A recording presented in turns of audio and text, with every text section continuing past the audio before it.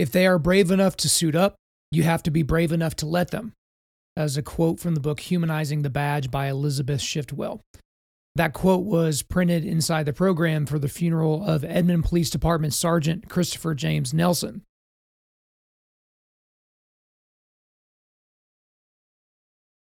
But he was just CJ to us, though. He was my first cousin. He was killed while in the line of duty on July 19th, 2022.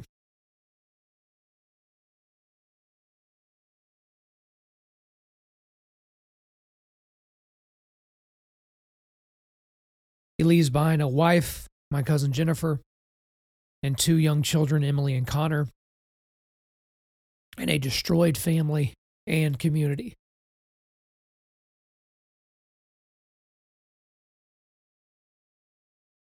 So, as hard as it's going to be to do so, my goal for this podcast today is to honor him. And I would appreciate it if you guys would stick around with me as I try and do that. So, as I mentioned from the very top, he was killed while in the line of duty. So, this was last week again. This was on July the 19th, last week. And I was doing something I don't normally do during the day, which was scrolling through Facebook. And we have a little family Facebook group so that we can all kind of keep in touch with, things that are going on with the family. And I see that one of my cousins, my first cousin, who is, the sister to my other cousin, Jennifer, she posted in there that, hey, CJ's been involved in an accident. He's a motorcycle cop in Edmond, Oklahoma. Had he been involved in an accident and, please pray for him. And he had been in accidents before. He had ran into the back of a vehicle, got that kind of beat up and kind of hurt. And so my initial reaction was, he maybe had to lay his bike down, maybe got some road rash, but, aside from that, not a whole lot. But she said that one of the local news stations was covering what had happened. And I went to the news story and I saw the wreckage. And I saw that his motorcycle was basically unrecognizable unless you know what the rear fender and wheel look like of a Harley Davidson, I guess. His bike was pinned between a Mercedes-Benz and a big work truck. And as soon as I saw that, obviously my heart sank because I was like, well, that, considering the road that was on and the way the crash looked and where the bike was positioned, I was just like, that's not survivable. I was just like, this, how could this couldn't happen. And maybe 5 minutes later, after I was looking at the news, I get a call from my dad. My dad doesn't call me very much. I typically call him or we communicate via text or something like that. And the very first thing I said is, tell me he's alive. And he couldn't do that.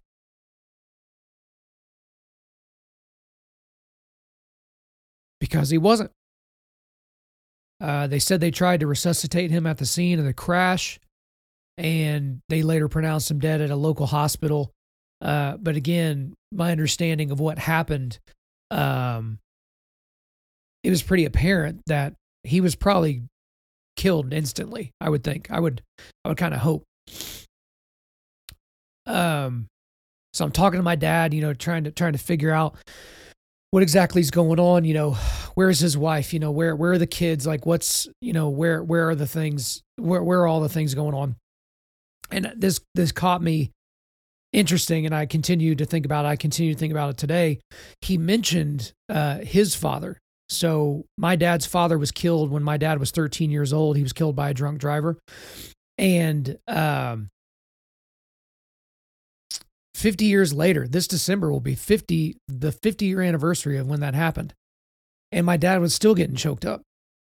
He lost his father over, half a century ago, and it's still affecting him. So we'll probably talk a little bit more about that later on. But then, the dust started to settle on that initial news, and then we started to get more news on, what happened. So he was hit by a 54-year-old man named Jay Fight.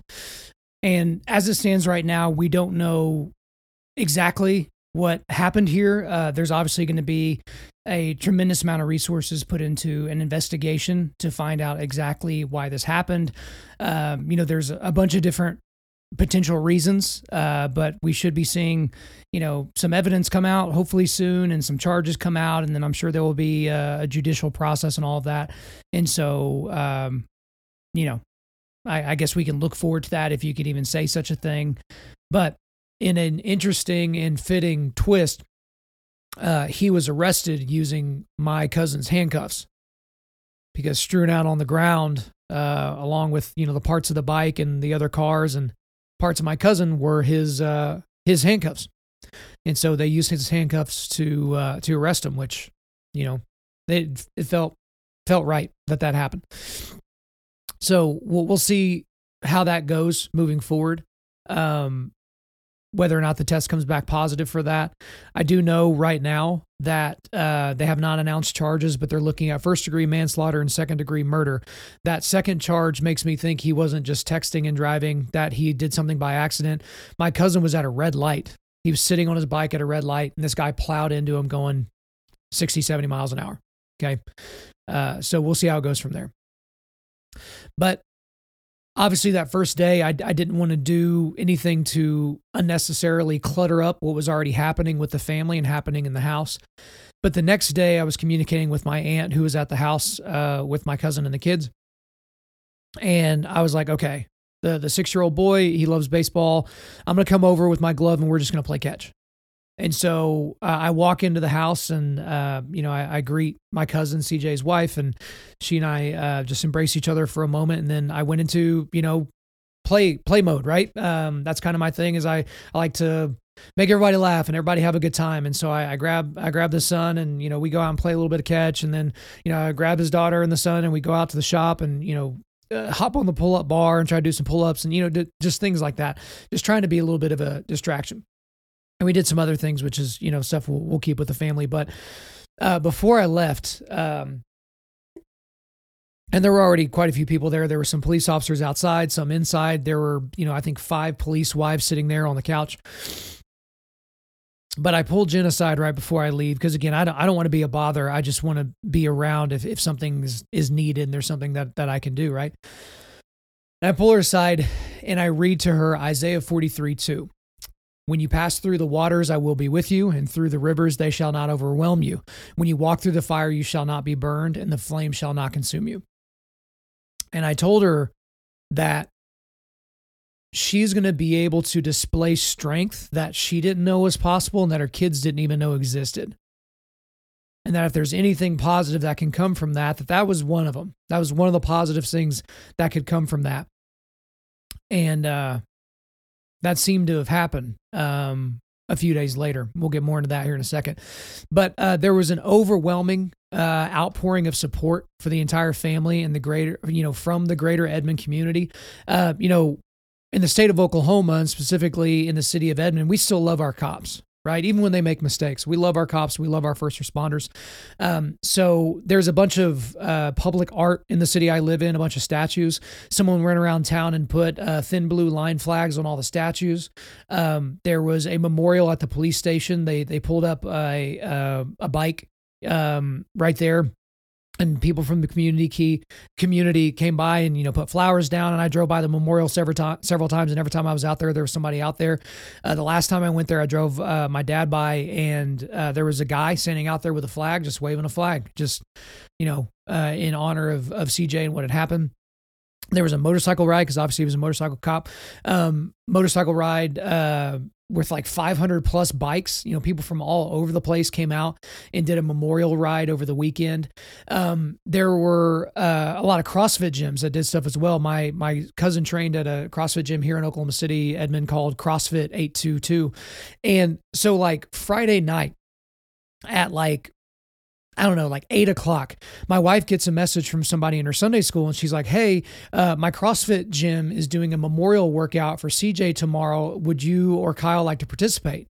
And I remember thinking like throughout the week, I'm like, man, like this guy did CrossFit and I know CrossFit, they're real big on memorial workouts and, getting together and doing stuff like that. Like, man, I'm so mad. Like, why is anybody doing anything? Like, I would love to do something like that. And I wasn't aware, but people were doing that. And so I ended up getting the information.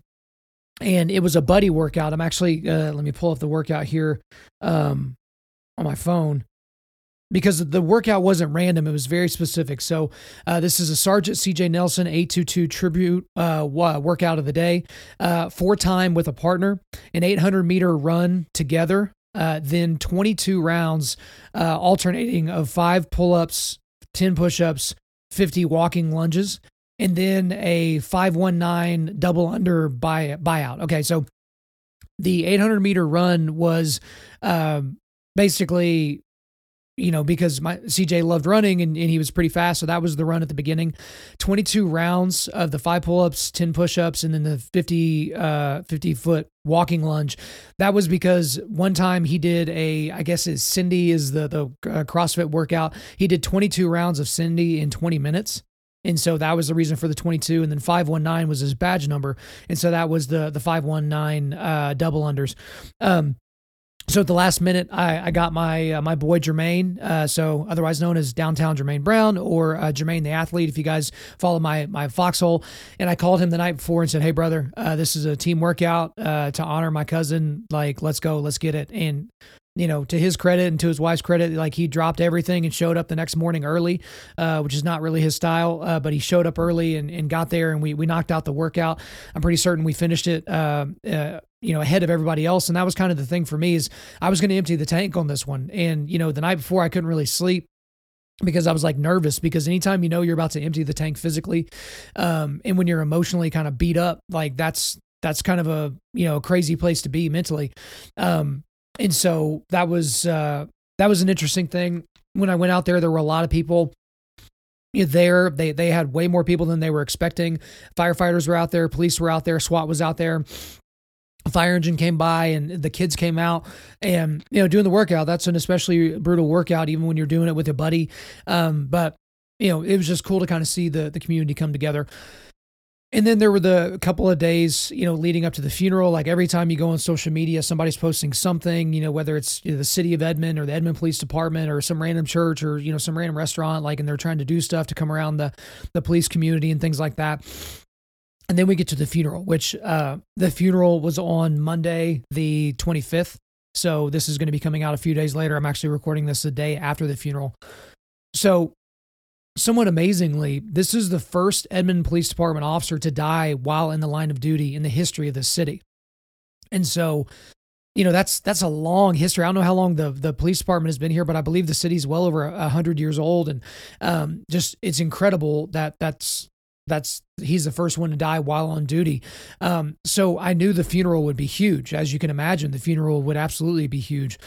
So the location of the funeral changed a couple of times. I think it was because it kept growing. The size of the funeral kept growing, but it was hosted at Crossings Community Church. So thank you to Crossings Community Church for hosting this, but also I'm pretty sure Crossings Community Church has like the biggest sanctuary in the city or something like that. It's something to do with that and kind of where the ride was going to be and all that. So that where it was going to be.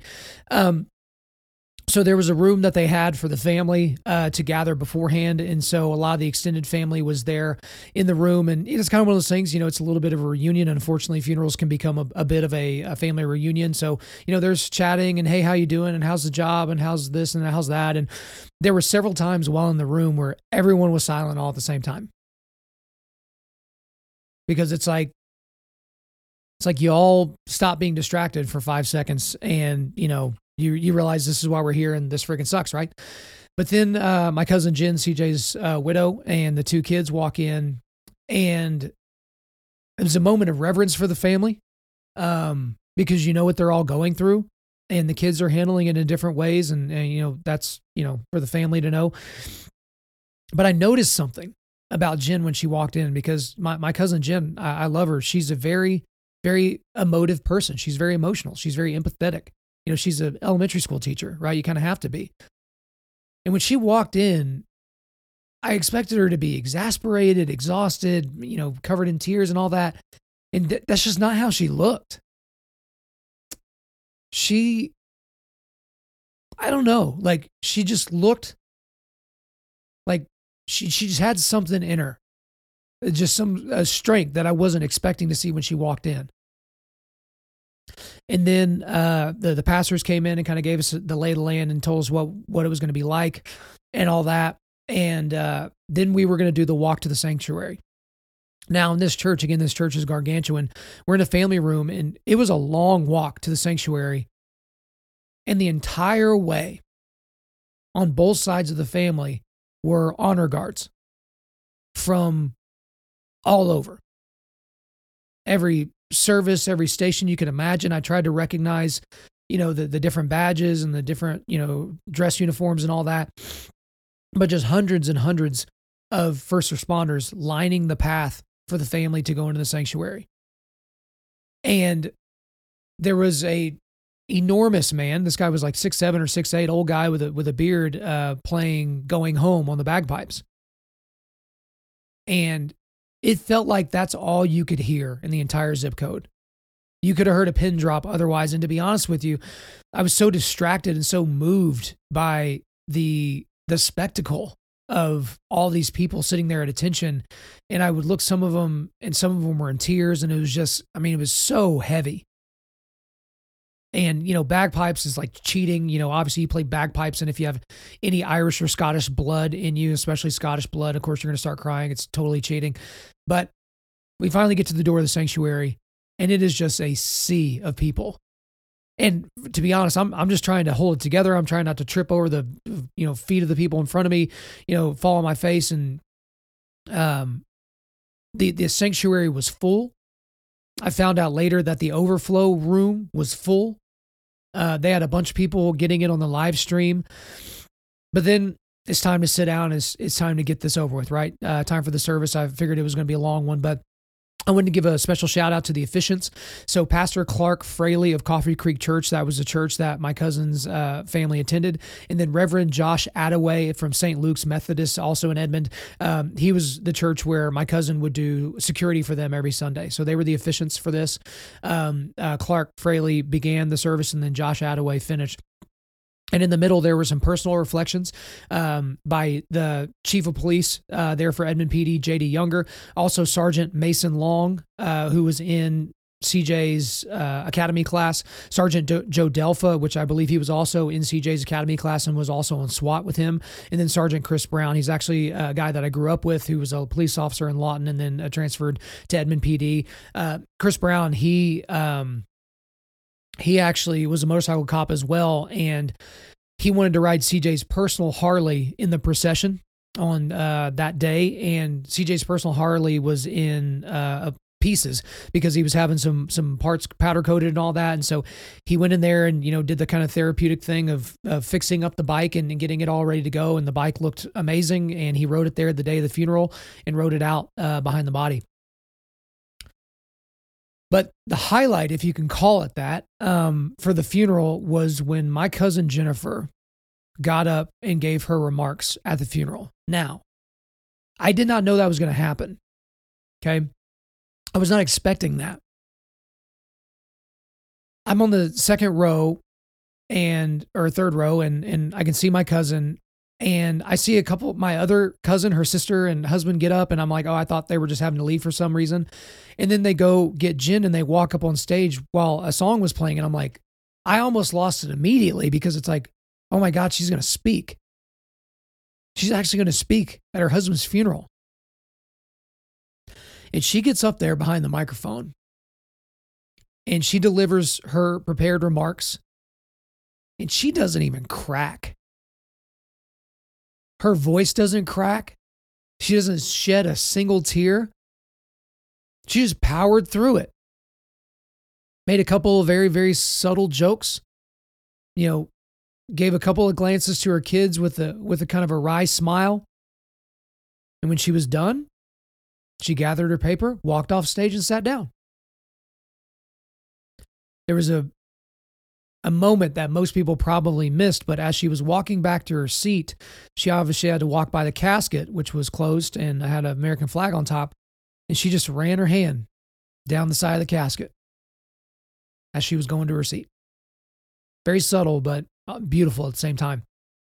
The strength she showed in that moment, the poise, reminded me of a church. I think another funeral that happened at that church. It was Monty Williams, he was the Thunder assistant coach at the time, and his wife was killed by a drunk driver. And he just gave up there. He came up there and delivered a very famous eulogy where he said, "I know where my wife is," and it was just beautiful. And he never cracked. My boy J.C. Arrington, who's in my foxhole, when his father died and passed away, like the rock that he was for his, holding his wife and, his siblings as they're walking down the aisle, and just the remarks he delivered. And I'm just sitting there and I'm like, man, that's what strength is. Cause I'm a junkie for strength. I love watching feats of strength. I love watching strongman competitions and, these extreme physical things. But then you see someone show just the intestinal and mental and spiritual fortitude in a moment like that. It is absolutely entrancing. It was amazing. It was just, it's so hard to even put into words. I was so proud of my cousin. And then the funeral wraps. They escort everybody out, and outside they're going to be doing the full police funeral ceremony. There were 3 folded flags, one for each kid and one for the widow. There were bagpipes again.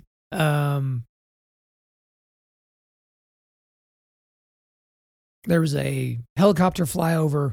The hearse was the Edmund SWAT vehicle, and appropriately so. And I'd held it together for most of the day up to that point, trying to be strong for the family, trying to be strong for my cousins and all that. But then they did the final radio call.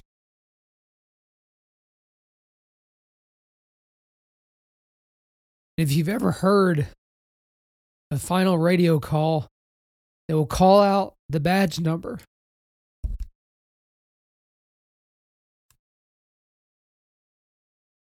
And they will pause, wait for a response.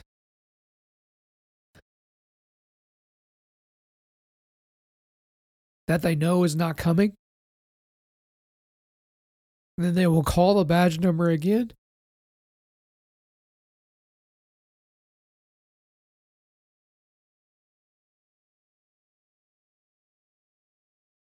Silence again.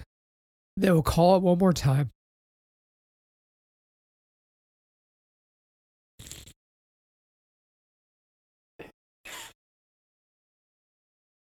So that was tough. That was tough on everybody.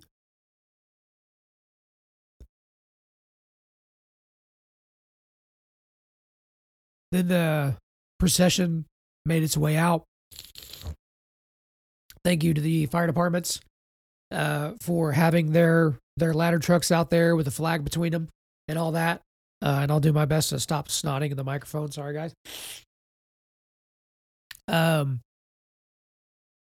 Then the family had a final goodbye with CJ, and that'll be between us.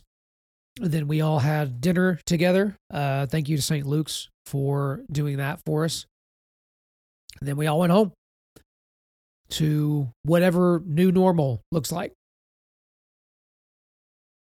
So I'm going to do some personal reflections on CJ, and then also I'm going to do some random thoughts. So for any of you that have hung around this long, this is very personal to me, and maybe you care about me, maybe you care about the show. That's why you're still listening. But there's some things that are very, very pertinent to you that I want to get to. But in terms of my reflections on CJ, that'll be very similar to a lot of other people's reflections. First thing, he was a very positive guy, which for a guy like me, when you're around someone that is so unbelievably positive, it's like annoying. It's like, do you ever have a bad day? Can you just, can you not smile? You're being very awkward and annoying right now. But he was just so unbelievably positive. The other thing for him being from Hawaii was he was very relaxed. He was late a lot of the time because he was on island time. There was nothing you could do to really, he was kind of unflappable in a lot of situations, which being a motorcycle cop and being in SWAT, you kind of need that. He was involved in a couple of operations where, he put his life on the line, and I'll leave it at that, to save kids. And he did it without hesitation because he was so relaxed. He was relaxed in these moments where other people are amped up and maybe aren't the best person to send in when somebody's armed and barricaded. And I guess the last thing I'll mention in reflections of him is just how dedicated he was. Certainly dedicated to his family, to family time, and to that. He was dedicated to his craft as a police officer. He loved being a police officer. There are people that just do it because it's a job, right? And then there are people that love it. They're built for it, right? So if I describe him, just positive, relaxed, and dedicated, and that was certainly echoed and has continued to be echoed since then. But now I have some random thoughts that I want to get to before we get you guys out of here. The first one is, this is one of the first things I thought of after I picked my kids up from school, after I found out that this had happened, is, as you can imagine, you hold your kids and you hug your kids a little tighter, right? When something like this happens. So the first thought I had was, why does it take a tragedy for us to hug our families a little tighter? I'm certainly not the first person to point something like this out, but we wait until this extreme tragedy, right? Before we're like, oh man, I really want to hug you a little bit longer and, spend a little bit more time looking at you and smelling your hair and, all that, right? Why does it take that? So just life, right? We get distracted by work and hobbies and everything else, and we forget what we actually care about. Another random thought I had is that mourning CJ is not as much about mourning what we lost, but mourning what will never be. So I go back to, this was years and years ago. So again, most of you know I'm a St. Louis Cardinals fan. Stan Musial died. So Stan Musial, one of the greatest baseball players ever, the greatest St. Louis Cardinal of all time. He died in his 90s. But around the same time, after that, Oscar Taveras died. So you may not know that name, but Oscar Taveras was one of the best prospects that the Cardinals had in their system. He came up to the major leagues, made a splash, and he was the future of the franchise, right? Well, he died in a car accident in the Dominican Republic, I believe. And so Cardinals fans were mourning two people that they didn't know personally, but kind of felt like they did because they were fans of a team, right? And I remember making the comment that we're mourning Stan Musial because of what was, and we're mourning Oscar Taveras because of what will never be. So to a degree, we're mourning who we knew CJ to be and who we knew the impact that he had, but we're also mourning the stuff that he's not going to be around for. He's not going to be around to walk his daughter down the aisle. He's not going to be around to, be there for his son the first time his heart breaks. He's not going to be there for those things. So that's the weird part about this mourning, is that it's a mourning that won't stop. Again, look at my dad 50 years later. That's a wound that never goes away, never fully heals. Another thought I had is that the real ministry to the Nelson family won't begin for a very long time. So they're being drowned right now, right? He was killed about a week ago. There's constantly, people dropping off gifts and, dropping off money, and there's all kinds of funds, and hey, let's set up a scholarship in his name, and let's name a road after him. Let's da. What about 3 or 4 months from now? It'll be the holiday season. People will be distracted with work and trips and family they don't like coming into town and all that other stuff. And who's going to be thinking about the Nelsons? So that's a good reminder for you guys. It's certainly going to be a reminder for me, is when you're in the normal habits of your life, realize that somebody else has a gaping hole in their family that you can't fill, but there are needs that can be met by you and by your Sunday school and by your church family, by your neighborhood, by your whatever, your civic group, your team, your squad, your foxhole. Because that's the thing that I'm going to remember, because with this family, they're going to be mourning a lot of firsts. First baseball game without dad. First softball game without dad. First daddy-daughter dance without dad. First Halloween. First Thanksgiving. First Christmas. First birthday. First anniversary. They're going to be mourning all over the place for a very, very long time. So to anyone listening to this that knows the Nelson family, just know these first few weeks are going to be a blur of people helping, and then all those people will move on at some point. That's not a reflection on them as much as it's a reflection on the continuation of time, and we're all moving in a particular direction. A few other thoughts, I guess just in general, whether that, comes to be a part of this case or not, or just in general, stop being so distracted while you're driving. I mean, we live in an era now where, with cell phones and technology and all these different substances, and there's so many things that you could be doing while in a car other than completely focused on driving. I mean, you're in a several £1,000 machine that can, get you to your destination, or, it could end up very, very badly for you. And so that's one thing for me. Like I have to do a good job of making sure I don't get distracted while I'm driving, and encouraging the people whose vehicles I'm in to do that as well. And so again, there's going to be an investigation here in this case to figure out exactly what caused this, or what the likely probable cause of this was. But man, just in general, I think it's good generalized advice to just not be distracted in any way, shape, or form while you're driving. This is another one that is going to rub some of you the wrong way, but that's fine. For the love of God, buy life insurance. And for those of you that know me personally, you know that I, been licensed in life insurance, and I've done that for a long time. Buy insurance from somebody. I don't care who. If they advertise at a college football game, buy insurance from them. I have permanent life insurance, and I have term life insurance. Great. Buy some of both. Buy some universal life. I don't care. And so I'm not going to get into the specifics of this family and their situation, but I've sat in enough rooms with couples that had no plan in place if something were to happen to the other person. No plan. Hopes and dreams. You want to be super sad? Go to GoFundMe.com and just look at the number of people that are trying to get 10 or 15 grand to pay for a funeral. Why are they doing that? Because the family didn't plan. The family didn't have cheap term life insurance to cover things like that. Because here's the other thing, and every family's a little bit different. For my family, I want to make sure that my wife doesn't have to potentially run into the arms of another man if I were to die.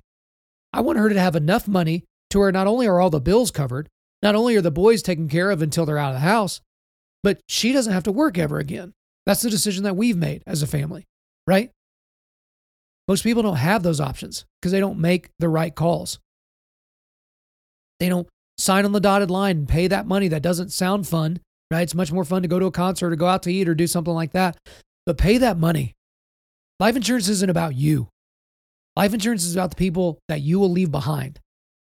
Get as much of it as you could possibly get. I've never spoken to a widow or a widower that was like, man, I really wish I didn't have all this money. Now, every single one of them would trade that money to have their spouse back, obviously. But not a single one of them's like, gosh darn it, life's just been way too easy since they died.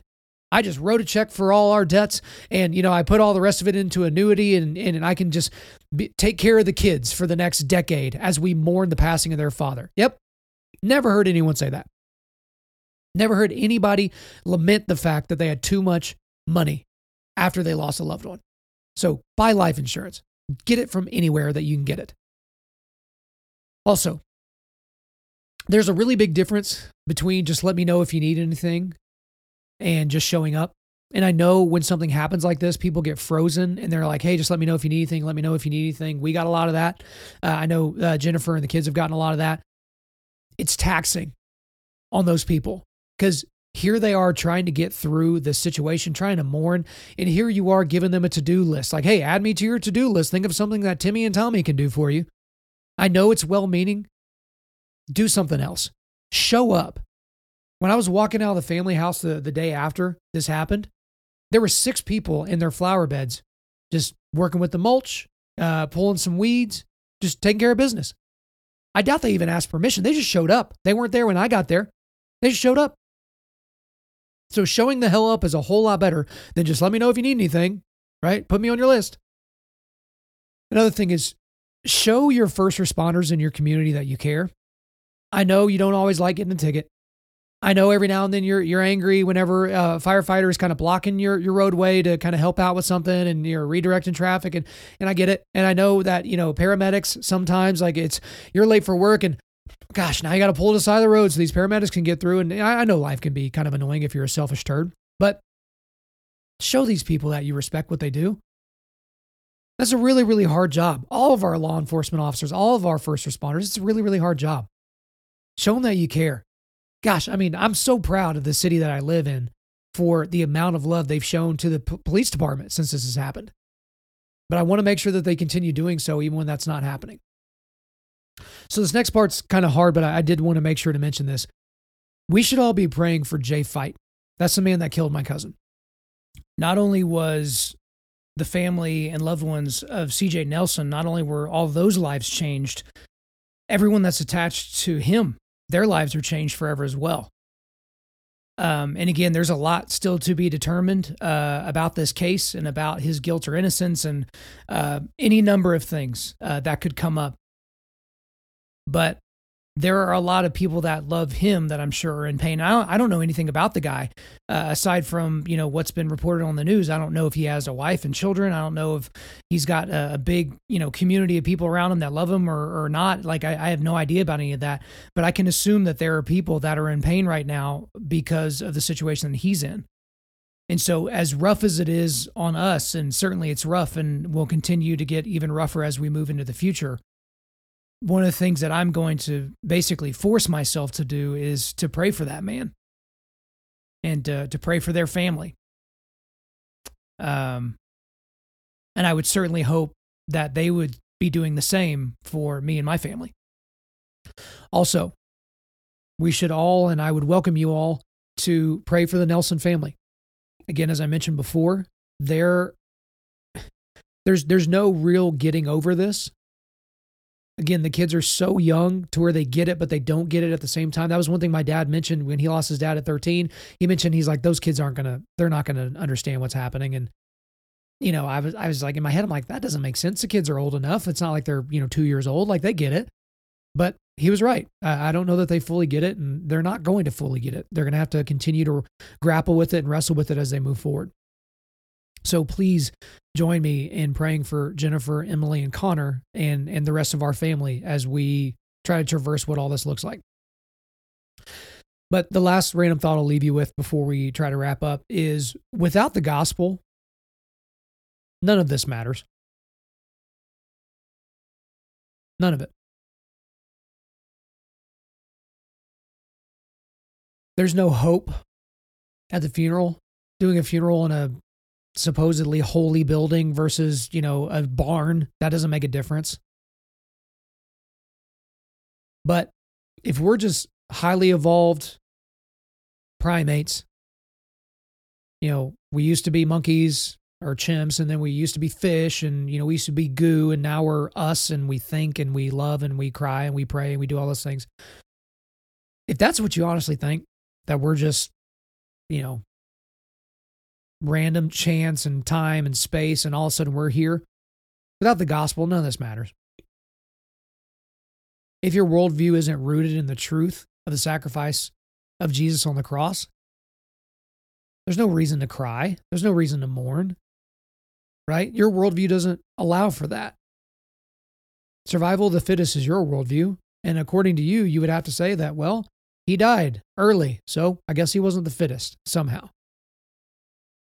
But I'm going to go to the 3rd chapter of John. Obviously, most of you know John 3:16, but I want to read through the entire section. These are all the words of Jesus, because this is everything. This is your entire eternity. So starting in verse 16 through verse 21. For God so loved the world that he gave his only Son, that whoever believes in him should not perish but have eternal life. For God did not send his Son into the world to condemn the world, but in order that the world might be saved through him. Whoever believes in him is not condemned, but whoever does not believe is condemned already, because he has not believed in the name of the only Son of God. And this is the judgment. The light has come onto the world. The people loved the darkness rather than the light, because their works were evil. For everyone who does wicked things hates the light and does not come to the light, lest his works should be exposed. But whoever does what is true comes to the light, so that it may be clearly seen that his works have been carried out in God. So, guys, as we wrap up here, I'm going to draw your attention to a few things. I'm going to read the obituary for my cousin. We're going to play Going Home on the bagpipes. That's how we're going to end today. But also, I do want to direct your attention to a link in the show notes. Everybody's asking what can they do? What can they do for the family? There is a memorial fund that's been set up in CJ's honor, where 100% of the proceeds are going to go to the family to support them during this time. That is the first link that's going to be in the show notes. It's called, but you do need it. When you click on the link, you have to go to the drop down box. This is important. Go to the drop down box and select Nelson Memorial Fund. Because if you just give it, it's going to go to this church that set it up and not specifically to the family. So go to the drop-down box and select Nelson Memorial Fund. And then I've got some links to the news stories. And then I've got a link to Going Home, which is played on the bagpipes. I don't think I have permission to use this song. So if it gets deleted later or, the volume goes away, you'll know exactly why. But it was performed by this particular guy on a YouTube channel, Going Home on the bagpipes. And so I want to make sure to have that there to give the guy all the credit as possible. But I feel very strongly that this needs to be played. So let me go and see if we can get through this obituary here. Christopher James C.J. Nelson, loving husband, devoted father, cherished son, beloved brother, and dedicated police officer, tragically lost his life in the line of duty on Tuesday, July 19th, 2022 at the age of 38. CJ was born on September the 22nd, 1983 in Honolulu, Hawaii, to Kelly Spirigliozzi and Leo Willie Nelson. His early childhood was spent on the beaches of Hawaii, where he loved spending time with his family and eating pizza, which was his favorite food. From a very young age, CJ had an extraordinary interest in baseball. CJ was a light of his mother's life. She never missed an event, and he could always count on looking up in the stands and seeing her face cheering him on. His stepfather, Nick's military career, took him all over the western coast of the United States. Nick always had time to coach CJ in the game he loved and pass on one of his only rules of having fun over winning. It didn't matter where they were living. CJ always returned to Hawaii during the summers and developed a close relationship with his Uncle Timo. He admired Uncle Timo, who was a professional baseball player and police officer, and aspired to be just like him. His parents actually enjoyed parent-teacher conferences, as his teachers always had wonderful things to say and report about CJ's behavior and academic ability. CJ was raised in the Christian faith and was baptized in 1983 and rededicated in 1995. After being stationed in Lawton, Oklahoma, CJ attended Lawton Christian School for middle and high school. When Kelly and Nick took him on a tour of the facilities for the first time, his eyes lit up when he saw their batting cages and baseball field. It was at Lawton Christian School that CJ met his lifelong friend, Trey Fox. CJ and Trey were typical high school boys and always seemed to find mischief. Trey introduced CJ to hunting and together developed a love of big guns. CJ was the best big brother to Brady, who was 9.5 years younger, and let Brady tag along anytime he wanted to. He would even take him to high school parties because the cute little brother could get him a lot of attention. After graduating high school in 2001, CJ attended Cameron University. There he played shortstop and catcher for the Aggies baseball team and was a plus academic scholar. He graduated with a Bachelor of Science degree in criminal justice in 2006. It was at Cameron during a plus scholar flag football game that he met the girl who matched his love of adventure and competitive spirit, and shortly after asked her to be his wife. After graduating from college, CJ returned to his native Hawaii and joined the 157th recruit class of the Hawaii Police Department. It had always been a dream to become a member of the Honolulu Police Force, and he proudly served his city from 2007 to 2009. CJ and Jennifer were united in marriage, Vegas style, on April the 21st, 2007. They began their married life together in the paradise of Hawaii, but decided to move back to Oklahoma in 2009 to put down their roots. The couple chose Edmond, Oklahoma as their home. CJ continued his life in law enforcement by joining the 0901 Academy for the Edmond Police Department in 2009. After graduating from the academy and becoming a member of the Edmond Police Department, CJ joined the Motorcycle Patrol Unit. CJ was especially proud of the fact that he was able to serve his community as a member of the SWAT team. They were recognized by the Committee of 100 for display of exceptional courage and bravery in the face of extreme danger. CJ was a 7-time Top Cop Buckle Down Award recipient. As a representative of the Edmond Police Department, CJ was always willing to talk to citizens about his job and how much he loved serving and protecting his community. He especially enjoyed showing off his motorcycle to children and always made time to explain. Jennifer and CJ enjoyed traveling to different beaches together. They made sure to always share early morning coffee and talk about what their day would hold. They loved exploring new restaurants and food. They enjoyed sneaking away together on his motorcycle with no destination in mind. The couple welcomed 2 children, Emily in 2011 and Connor in 2015. CJ adored his children, and his greatest joy was sharing his love of baseball with them. Like his stepfather, CJ helped coach his children on and off the field, and instilled in them a strong work ethic and love for physical activity and adventure. When he was not serving the Edmond community, CJ was an active member of his gym and enjoyed CrossFit and training others. He had just achieved becoming a licensed personal trainer and looked forward to building a client base in a gym that he and his friends constructed. He enjoyed rebuilding and riding motorcycles, a passion he shared with his father, Leo. They took long road trips together, building priceless memories for them both. He also enjoyed time with his friends and family on the golf course. Christopher James is survived by his wife of the home. Also of his home are his daughter Emily and son Connor. Additionally, he's survived by his mother and stepfather Kelly and Nick Spiradigliozzi, of Mililani, Hawaii. His father Leo Willie Nelson of Washington. His brother Brady Spiradigliozzi of Mililani, Hawaii. Mother and father-in-law Deb and Joe Faring of Lawton. Sister and brother-in-law Stacy and Matthew Justice of Lawton, his Edmond Police Department family, and numerous uncles, aunts, cousins, nieces, and nephews. He is preceded in death by maternal grandparents John R. and Kay Donahue, paternal grandparents James and Anna Marie Nelson, and many aunts and uncles. Love you, buddy.